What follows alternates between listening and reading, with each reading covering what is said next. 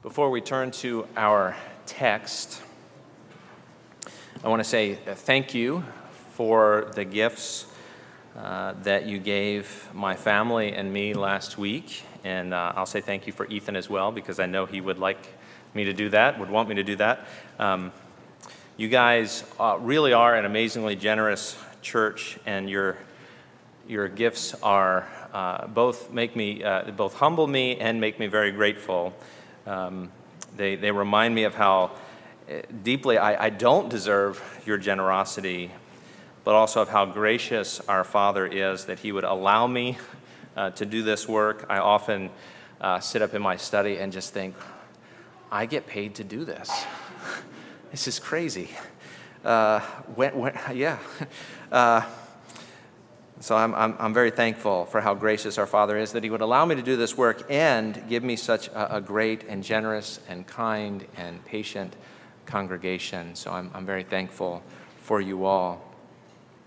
Of course, it's fitting that I would come this morning thinking about being grateful for the role that God has given me, because this morning we're going to be talking about church leadership. We are, as I mentioned earlier in the service, we're not back in John quite yet. We're going to be looking at 1 Timothy chapter 3 this morning. So turn with me, if you would, to 1 Timothy chapter 3. And before I read that, let's pray together.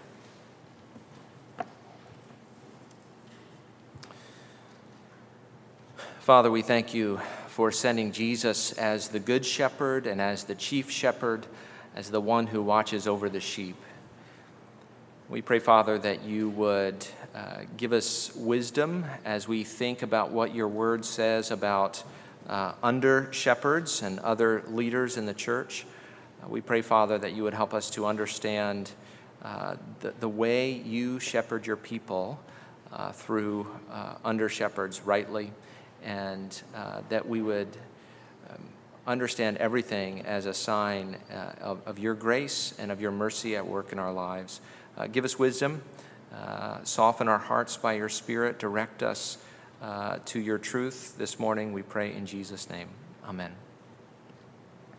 1 Timothy chapter 3, verses 1 through 13. The saying is trustworthy. If anyone aspires to the office of overseer, he desires a noble task.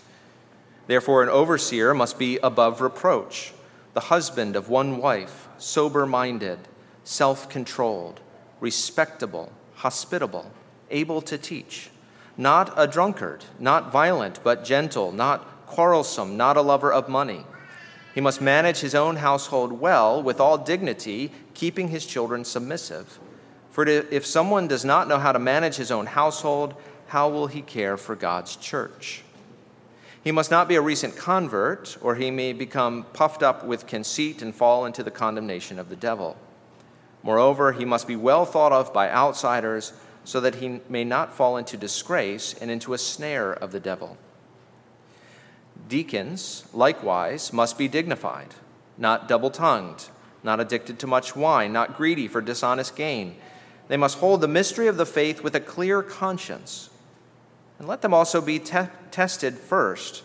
Then let them serve as deacons if they prove themselves blameless. Their wives, likewise, must be dignified, not slanderers, but sober-minded, faithful in all things. Let deacons each be the husband of one wife, managing their children and their own households well.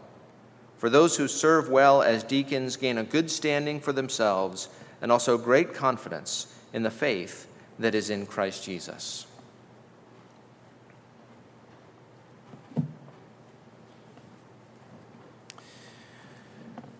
You are on the front lines of ministry. Right? The way God has structured his church, if you are a believer in Jesus, you're on the front lines. My role is to support you, encourage you, and equip you. Right? Everything that the church as an organization does supports what you, the church as an organism, does. You go out into the world. You love your neighbors. You serve your families. You fulfill your callings. You serve Jesus in your work and maintain a faithful witness so that God is glorified among non-Christians because of you. And my role is to support you, to serve you in that calling. Paul puts it like this in Ephesians chapter 4, Ephesians 4:11-12. He says, and he, that is Jesus, gave the apostles, the prophets, the evangelists, the shepherds, and teachers. Why? To equip the saints for the work of ministry, for building up the body of Christ. See, my role is an equipping role. Your role is ministry in the world, employing whatever gifts God has given you. That's what Peter says in 1 Peter 4:10. He says, as each, that is everyone in the body, as each has received a gift, use it to serve one another as good stewards of God's varied grace. And to serve there in 1 Peter 4:10 is the same word as to minister in other places. That's the same Greek word translated serve and minister. So I minister to you, I serve you, and you go out from here and you minister and serve in whatever area of life God has placed you with whatever gifts God has given you. Another way of putting it is this. The purpose of what we do here is that you would go out and live a life worthy of the gospel. That's Philippians 1:27. See, the purpose of our teaching is not to fill your head with theology. Now, I love theology. I could read theology all day long. It's my joy and delight. But that's not the goal of our teaching. Now, you might think, okay, Luke, I'm not sure that sounds right. The theology is not the goal of Bible teaching. It's not. It's true. And that wasn't the goal of Paul's teaching. And so it shouldn't be the goal of our teaching either. Here's how Paul puts his goal in 1 Timothy 1:5. He says, very straightforwardly, the aim of our charge is love that issues from a pure heart and a good conscience and a sincere faith. Right? The aim, the end, the goal is love. And that makes sense, of course, because what are the two great commandments? The two great commandments are to love God and love neighbor. That's the goal. Love God and love neighbor. Theology is in there, it's a part of it, but it's not the goal, it's not the end. Our goal is that you would live a life of love. That's the front lines of ministry, that's the front lines of the Christian life. As you go out these doors and you love your husband or you love your wife and you care for your kids and you get to know your neighbors and you work hard and you serve Jesus in every sphere of life. That's the front lines of ministry for the church. That's our goal. Well, what does that make us, right? What does that make church leaders then? Church leaders are our support staff, right? That's what church leadership is. We are here to serve those who go out to serve. That's our job. Our job is never to make much of us, but to help you make much of God in the way you live your life. Now, what I'm already beginning to talk about is the way the church functions, and the technical term for that is church polity. How is the church structured? What is the purpose? What is the role of church leadership? What do we do? Our church, All Souls, is going to open up nominations for elders and deacons starting today. I'll talk more about that after the service. But to nominate someone for one of those roles, you have to know what those roles are. What are they about? And so we're going to look at church leadership this morning. And you may remember, if you were here, that I preached on these things in the summer of 2017. There are some of you who remember that.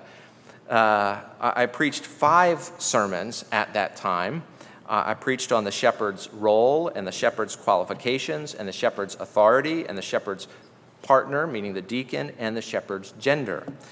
And I'm not going to rehash everything I said in those 5 sermons this morning. You're thankful for that.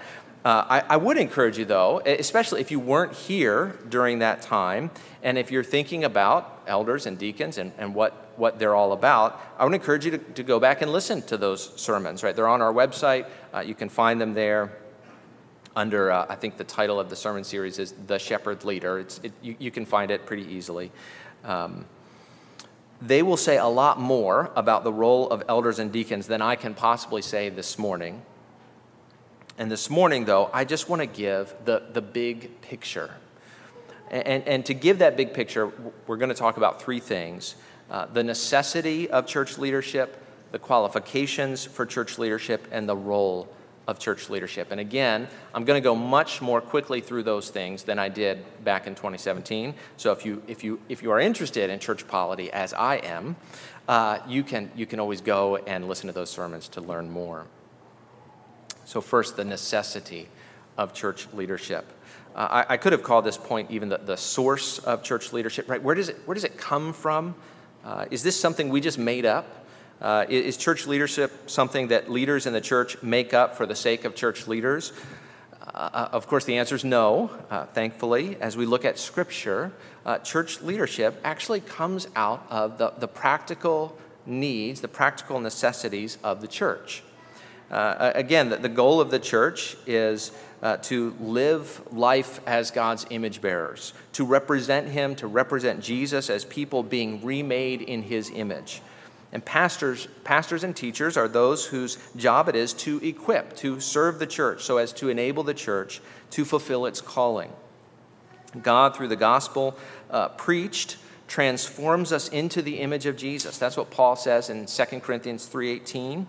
He says, "We all with unveiled face, beholding the glory of the Lord," in the Scriptures in context, "are being transformed into the same image from one degree of glory to another." See, we are fundamentally a people being reshaped by the Word of God, the grace of God found in the gospel. But there are other kinds of things that need to be done. There are other practical things that have to happen for the work of the church to go forward, for me to do my work and for you to do your work. And as we look throughout Scripture, what we find is that leadership in the church is there often to let the teachers be teachers and to help the church be the church. And of course, this begins not in 1 Timothy chapter 3, not even in the book of Acts or in the Gospels, but in the book of Exodus. You knew I was going to start in the Old Testament, right? I had to. Some of you did anyway. We heard the Exodus 18 passage read earlier, and there Moses spends all day judging the people. You might say Moses was doing conflict resolution, right? People in the community were coming to him with disagreements, and Moses has to help them sort it out. And Moses' father-in-law tells him that he's going to wear himself and the people out as they wait around in line all day long to talk with Moses, and he suggests that Moses appoint good men as judges to, quote, judge the people. And what this does is free Moses up to do his job. Verse 19, we're told in that Exodus 18 passage that Moses represents the people before God and brings their cases to him. That is, Moses prays for them. He prays for the people. He brings them to his God. And then in verse 20, Moses makes them know the way in which they must walk and what they must do, which is to say Moses teaches them. So Moses prays for them, Moses teaches them. He prays for and teaches God's people. But Moses, of course, can't do everything. He's one man. And so he appoints other men to work alongside him to share in the shepherding work. In Numbers 11, these men are explicitly called elders, and there 70 of them are selected for a more specific work. And in Deuteronomy chapter 1, which retells the Exodus story, we're told that the people choose the elders and Moses appoints them to their task. And so here's the picture that we get in Exodus. Moses has a job to do, to pray and teach the people. But other responsibilities arise in the church of that day to take him away from that work. And so the people choose and Moses appoints elders to help shepherd the people, freeing him to fulfill his work of praying and teaching. The role of leadership arises from the practical necessities of church life. Any community has needs, right, beyond that of prayer and teaching, and so Moses responds to that need by appointing elders in the church. Well, next, think about the Acts 6 passage, which we also read earlier. In Acts 6, a disagreement arises in the church. Some widows are being overlooked in the daily distribution, either of food or of funds. It's actually not clear, but it amounts to the same thing. But again, the apostles have a job to do, and their job is what? Verse 2 says preaching the word of God, and verse 4 says prayer and the ministry of the word. And so their job, like Moses, is actually prayer and preaching. And rather than stop their work to sort out the conflict in the church, the apostles have the church choose 7 men whom they then appoint to this task.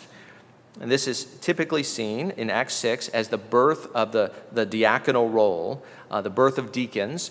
Even though these men here in Acts 6 are not called deacons, they fulfill that function.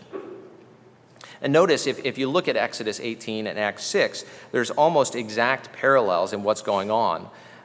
Moses and the apostles have a job to do, pray and preach, but there are other needs of the community, important needs that must be addressed. And so they have the people select godly men whom they, Moses and the apostles, then appoint to their task. Leadership roles in the church, right, in both of those situations arise out of the practical needs of the people of God. And of course, this then sets a pattern for us.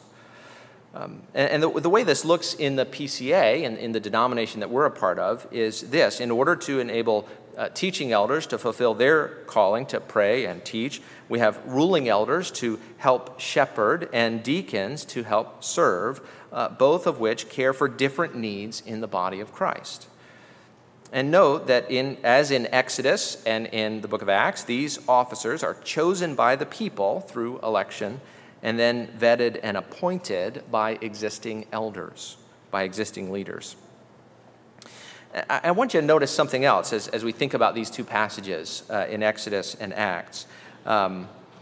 Something that is really important, that is that authority, in this case, church leadership, is never for its own sake, but it's always for the good of others to fulfill the needs of others. It was the needs of Israel in the wilderness and the needs of the fledgling church in Acts that called forth the institution of elders and deacons. And this understanding of authority and leadership, right, is ultimately the one exemplified in the gospel, is it not? Jesus talks about it in Mark chapter 10, which we read earlier, 43 to 45, where Jesus says, "Whoever would be great among you must be your servant, and whoever would be first among you must be slave of all, for even the Son of Man came not to be served, but to serve, and to give his life as a ransom for many." And so what is the role of authority figures? What is the role of leadership? It is always to serve those entrusted to their care. Never to use them, never to abuse them, never to be served by them, the way we often think of authority, but to serve them for their good, to meet their needs. That's the role of church leadership. That's the necessity of church leadership, as we've been talking about it. It arises out of the practical needs of the community. Second, the qualifications. This brings us directly to the 1 Timothy 3 passage. Again, I would encourage you to go and listen to the sermon on the shepherd's qualifications back from 2017, because I'm not going to say everything here that I said there.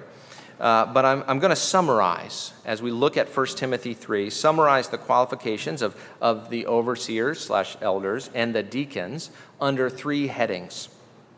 What qualifies someone for service in the church? 3 things. Again, and even as we look at the 1 Timothy 3 passage, it's not exhaustive, right? It doesn't list everything that could possibly be said, but we're summarizing it even more, right? But 3 things: a sincere faith, a proven character, both that lead to a good reputation. So a sincere faith, a proven character, and a good reputation. First, a sincere faith.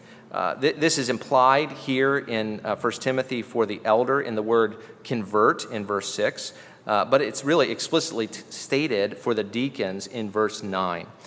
Verse 9 says, "They must hold the mystery of the faith with a clear conscience." Those who aspire to leadership in the church must have a sincere faith. And by sincere, I don't mean that they can believe whatever they want as long as they are sincere, but that their faith is real. 1 Timothy is a letter written in a particular time and a particular place, and Timothy's opponents, the false teachers in Ephesus, did not have a sincere faith. Paul says at various points they had made a shipwreck of their faith, 1 Timothy 1:19, and they had wandered from the faith, 1 Timothy 6:10, and they taught what they taught for financial gain, not because they believed it. Such men, it should be obvious, but it clearly needed to be said in Timothy's day, right, should not be leaders in the church. Now look, the truth of the matter is most Christians will have doubts at times. Even church leaders will have doubts at times. And maybe you yourself are struggling with believing everything the scriptures say, and that's okay, right? People struggle. That of it, in and of itself, right? That doesn't make you not a Christian to have struggles. That makes you human. But those who are to be church leaders must be those who hold the mystery of the faith, who believe in the revealed gospel of God's Son. At the heart of Christianity is a message of God's love for the world, sending his Son to bear sin, defeat death, and make all things new. And church leaders must believe that message without reservation, because that is the heart of who we are. And they must do so, verse 9 says, with a clear conscience, which really brings us to my second summary qualification for church leaders. Church leaders must have a sincere faith, and second, a proven character. You know, it doesn't matter how many times one reads these lists of qualifications, what stands out the most is this, that Paul is concerned about character. He does not say church leaders must have a certain degree or business acumen or a charismatic personality. He says church leaders must be, verse 2, above reproach, the husband of one wife, sober-minded, self-controlled, respectable, hospitable, able to teach, not a drunkard, not violent, but gentle, not quarrelsome, not a lover of money. And then again in verse 8, he says deacons likewise must be dignified, not double-tongued, not addicted to much wine, not greedy for dishonest gain. See, what is it that qualifies one for church leadership? It's a godly character. It's spiritual maturity. Now, that doesn't mean that every spiritually mature person is called to leadership, right? They're not. It's a calling. But no one is called to church leadership if they are not spiritually mature.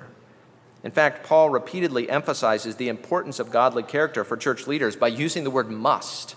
You see it in our passage and in other passages in Paul's letters to Timothy and Titus again and again. 1 Timothy 3:2, he says an overseer must be above reproach. Chapter 3, verse 7, he must be well thought of by outsiders. 2 Timothy 2:24, the Lord's servant must not be quarrelsome, but kind to everyone. Titus 1:7, he says an overseer as God's steward must, again, be above reproach. He must not be arrogant or quick-tempered or a drunkard or violent or greedy for gain. And you can likely see, I think, why this is so important. Otherwise, it makes a mockery of the faith we profess.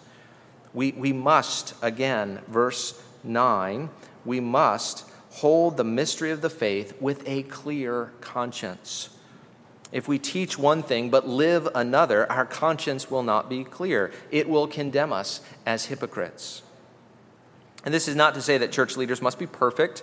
Part of the faith we believe is found in 1 John 1:8, where it says, if we say we have no sin, we deceive ourselves, and the truth is not in us. We know that we're sinful. We know that we are broken. But we must not give ourselves over to that, right? This means that there is a certain amount of maturity in the faith necessary for church leadership. And this is why Paul says in verse 6 that an overseer must not be a recent convert. Paul doesn't list a number of years. He doesn't say he must have been a Christian for X number of years, but he wants to see maturity. He wants to see proven character. And proven, as verse 10 says, proven, right? Let them also be tested first. Then let them serve as deacons if they prove themselves blameless. Right? Let them also, that phrase probably means like the overseers, right? So that both overseers, elders, and deacons were to be tested. But Paul isn't talking about, when he's talking about testing them, he isn't talking about a theology exam, though there would be nothing wrong with that, because he says they must prove themselves blameless. Right? He wants their lives to look a certain way. And to know that, to really know that about someone takes time, right? Character takes time to see. It must be lived out over the long haul. This is why Paul says later in 1 Timothy, in 1 Timothy 5:22, he says, do not be hasty in the laying on of hands.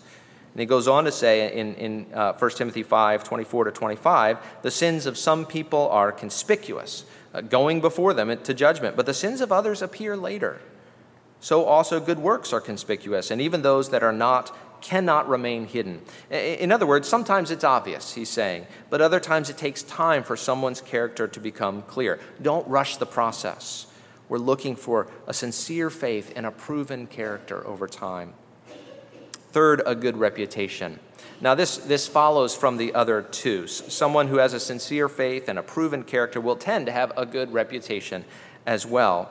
But it's worth noting because Paul gives it such emphasis, which is maybe a little odd to us because we tend to shy away from talking about the importance of reputation. But Paul does not. His first qualification for overseers is above reproach, right? Meaning no one can charge him with living in any kind of sin.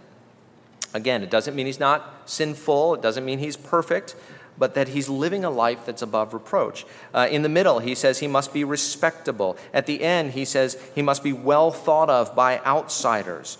Deacons, similarly, he says in verse 8, must be dignified. Why this emphasis on one's appearance? Why this emphasis on what other people see and think? Well, there's probably at least three reasons. The first, you'll notice, in this whole passage of qualifications, Paul doesn't say much about the heart. You might wonder, well, why not, Paul? I mean, isn't the heart important? Don't you want leaders whose hearts are pure? Almost everything Paul mentions, almost everything, is outward and observable. Why so? Well, how do you know what is in the heart? You can't see the heart, so how do you know what is in the heart? Well, as Jesus says, from within, out of the heart, come our words and actions. Right? If you want to know what is in someone's heart, right, look at their behavior. That comes from somewhere. That flows from somewhere. So often one's reputation, not always, but often one's reputation is a good indicator of the condition of their soul. It's at least a place to start. When people think of you, what do they think of? Why do they think of that? Second, as Peter encourages in 1 Peter chapter 5, church leaders are to be examples to the flock. And examples of sinners saved by grace, absolutely, but examples of sinners growing in holiness, learning to walk in a manner pleasing to Jesus.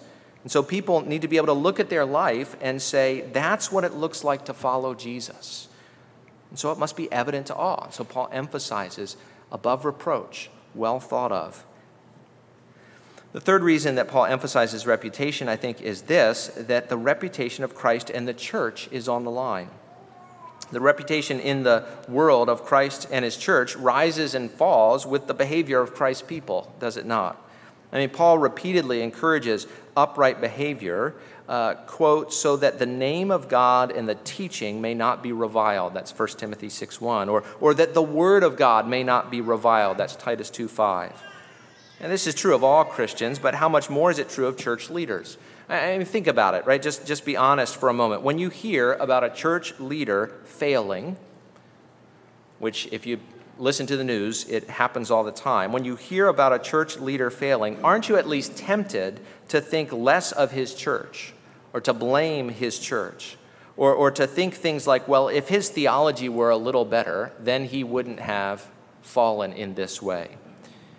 And of course, that's within the church that we're tempted to think that. Think about what the world thinks. Think about what those outside the church think when they see church leaders fail. The name of Christ is on the line. Church leaders must be those who have a good reputation with outsiders. Now, again, we all fail to some degree. That gives us an opportunity to repent and to point people to grace. I will fail, right? I will fail. There's no if. I'm not saying I'm going to have some big scandal, right? This is not confession time, right? But I am sinful, right? And I am imperfect, and I will fail you all at times. I need grace as much as you do. We're not looking for perfect men, but men who walk with Jesus in their imperfection. And so that's the necessity of church leadership. It arises out of the practical needs of the community. And the qualifications of church leadership are at base, right? A sincere faith, a proven character, and a good reputation. And finally, the role of church leadership. We started out saying that the goal of church leadership was to equip the saints for ministry or service. Our job is to help you live a life of love. And now I want to break that down briefly, but in slightly more detail. We've been talking about qualifications for church leadership very generally, but there are two leadership roles in the passage: the office of overseer, verse 1, and deacon, verse 8. Now, deacons' wives are also mentioned in verse 11. It doesn't seem as a separate role. They're mentioned in the middle of an explanation of the requirements for deacons. But because the work of the deacon, as we will see, and if you study the work of the deacon more, you will see, being the practical work that it is, would likely often involve his wife working alongside him in that work of service. And so we have overseers, who in the book of Titus, Paul also calls elders, and we have deacons. So first, overseers. We might call them shepherd leaders. As we look here in 1 Timothy 3 and throughout Scriptures, the shepherd leaders have three main roles: prayer, preaching, and pastoral oversight. Two are implied in our text. Overseers must be apt to teach, right? They must understand and be able to communicate the gospel. And they must manage their household well so that they might care for God's church. Now, these three roles, prayer and preaching and pastoral oversight, are not new to the New Testament. We've already seen them a little bit, right? Moses prayed and taught and judged God's people. And by judgment, we should read, bringing wise counsel to bear on difficult situations. The Old Testament priest and prophet Samuel exemplified this. He was a judge in Israel. In fact, he traveled throughout Israel year by year to offer his counsel, exemplifying his pastoral oversight of a nation. And at one point, Samuel said to God's people in 1 Samuel 12:23, "Far be it from me that I should sin against the Lord by ceasing to pray for you, and I will instruct you in the good and the right way," exemplifying prayer and preaching. Again, the apostles refused to give up preaching to wait on tables. Rather, they devoted themselves to prayer and the ministry of the word. And the ministry of the apostles in Acts was, of course, not only public teaching, but also house to house, exemplifying the ministry of pastoral care. And this is the way that shepherds, the elders and overseers of the church, equip the church for a life of love, to live a life worthy of the gospel, and to use their own gifts for God's glory. We help you make much of God as you go out to serve others in love by administering his grace to you through prayer and preaching and pastoral care. Now, there's so much more that I would love to say about that, but I need to keep going. So again, I'll just keep referring you back to those other sermons, which you can find online. Deacons, so that's elders, overseers, shepherd leaders. Deacons we might call servant leaders. The Greek word for deacon actually just means servant. And deacons focus not on pastoral care, but on practical care. It's maybe not perfect wording because pastoral care is practical, but the point is this: as we see in Acts chapter 6, deacons focused on the practical needs of God's people. In that case, distributing food or funds to those in need, to free up the apostles for the ministry of word and prayer. And so the ministry of deacons today is to care for the practical needs of the church, whether that is the ministry of mercy toward those who have physical needs in the church, like the widows of Acts 6, or whether that is other practical needs we might have, like caring for our building or figuring out how to best mitigate COVID risk during a pandemic, right? These kinds of very practical, tangible things would be the work of deacons. So the ministry of shepherd leaders, elders, overseers is prayer and preaching and pastoral care. And the ministry of servant leaders, the deacons, is the practical care for the needs of the people of God. Now, I'd like to think that everyone in this room loves this stuff as much as I do. But realistically, I know that that's probably not true. And so let me remind you of how this relates to the gospel. Right? Jesus cares for his sheep. He loves his people. He wants to care for us, to provide for our needs. And the way he does that practically, day by day, is through his people. He shepherds us through under shepherds. He serves us through under servants. Shepherd and servant leaders are an expression of Jesus' loving care for his church. And so do you know Jesus as your shepherd, right? The good shepherd who laid down his life for the sheep. If not, of course, let me encourage you, right, to get to know him, to study his word, to spend time with his people, to seek out his shepherding through under-shepherds.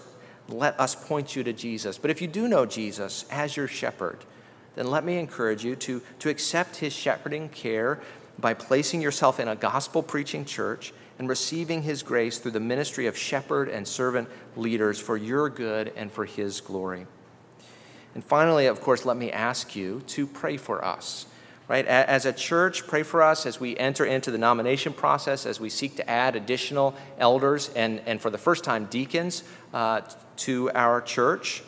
But also pray for us as leaders as we seek to shepherd and serve as Christ would have us for your good and for his glory. Would you pray with me?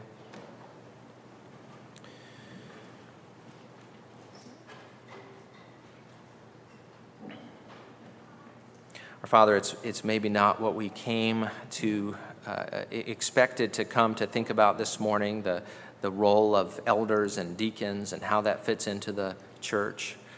But I pray that you would help us to see in this, again, a sign of your care for your people, that you have not left us alone, but you've brought us into a community, and you haven't left us as a community to ourselves, but you have given us a structure that we would be able to live together with one another and encourage one another and build one another up in a way that brings you glory and honor. Father, help us to see your shepherding care in this and to give thanks and praise to you. We pray these things in Jesus' name. Amen.